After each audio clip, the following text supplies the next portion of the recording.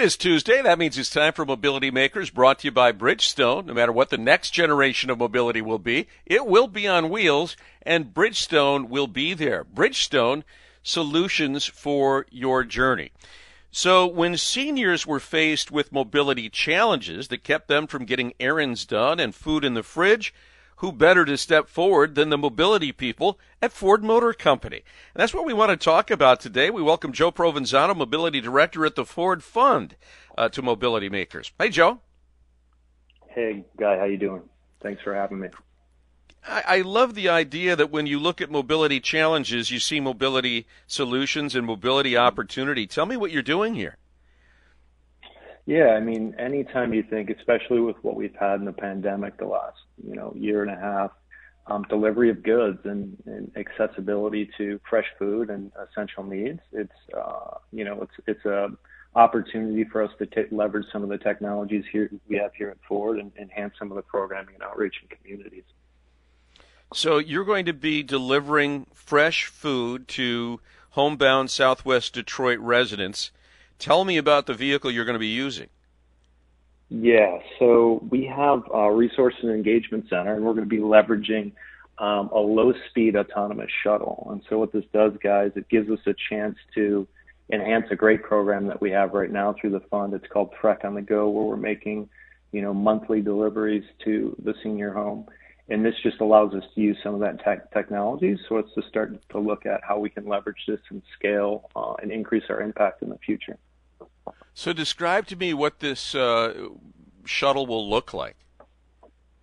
So it's just it's going to be a small shuttle, and it's going to have basic characteristics that you would expect in any other delivery service vehicle. We're really looking at this when we put this together. We leveraged the support from obviously our engineering team, but really focused on the human-centered design.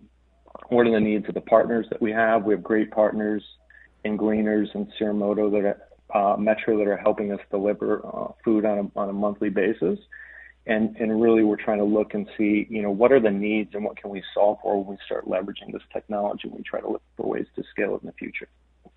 So does this delivery shuttle pilot will take it right to the doorstep of the senior, and then how does it offload the food? Yeah, so we're working closely, like I said, with our Gleaners Food Bank. We have a resource and engagement center in Southwest Detroit. So the low-speed shuttle is going to go there. We'll work on different ways and understanding how to best load that. So the food will be loaded under the shuttle. It'll be a fixed route, and then we'll do deliveries to the Rio Vista Senior Living Center. And so when we get there, we'll be working with our partners at Rio Vista to do the deliveries to seniors. I think the important thing here is it's just an opportunity for us. We have an existing program where we do this, but it gives us an opportunity to leverage some of the emerging technology that we're working on, and we can start to understand in working with the community, how do we best leverage it to assist them and serve them. So it's a great opportunity and a great program that we're excited about right here before the holiday. And what's the capability of this vehicle? How much food can you load on it? It's a bit of a pilot and a test. So there's a set amount that we've been moving on a week-to-week basis. So you think of a typical grocery bag. So we'll be working with our partners over time to figure out, how much we can optimize and how much we can move. But the key is really having the opportunity to increase the amount in adding these additional routes with these services. So being able to leverage this low-speed shuttle just gives us an extra opportunity to bring more food to our partners and residents in the Detroit area. And where will we be seeing these vehicles? What would be the region where you will be doing this? I know it's on a fixed route. Where's the fixed route located? Yeah, it's a fixed route. It's near the Michigan Central impact zone, so surrounding that area, obviously from Southwest Detroit, working throughout Corktown. So there'll be a fixed route that we start with, and as we start to evaluate the technology and work closely with our partners, we'll look at ways that we can enhance and expand that as we move forward in the future.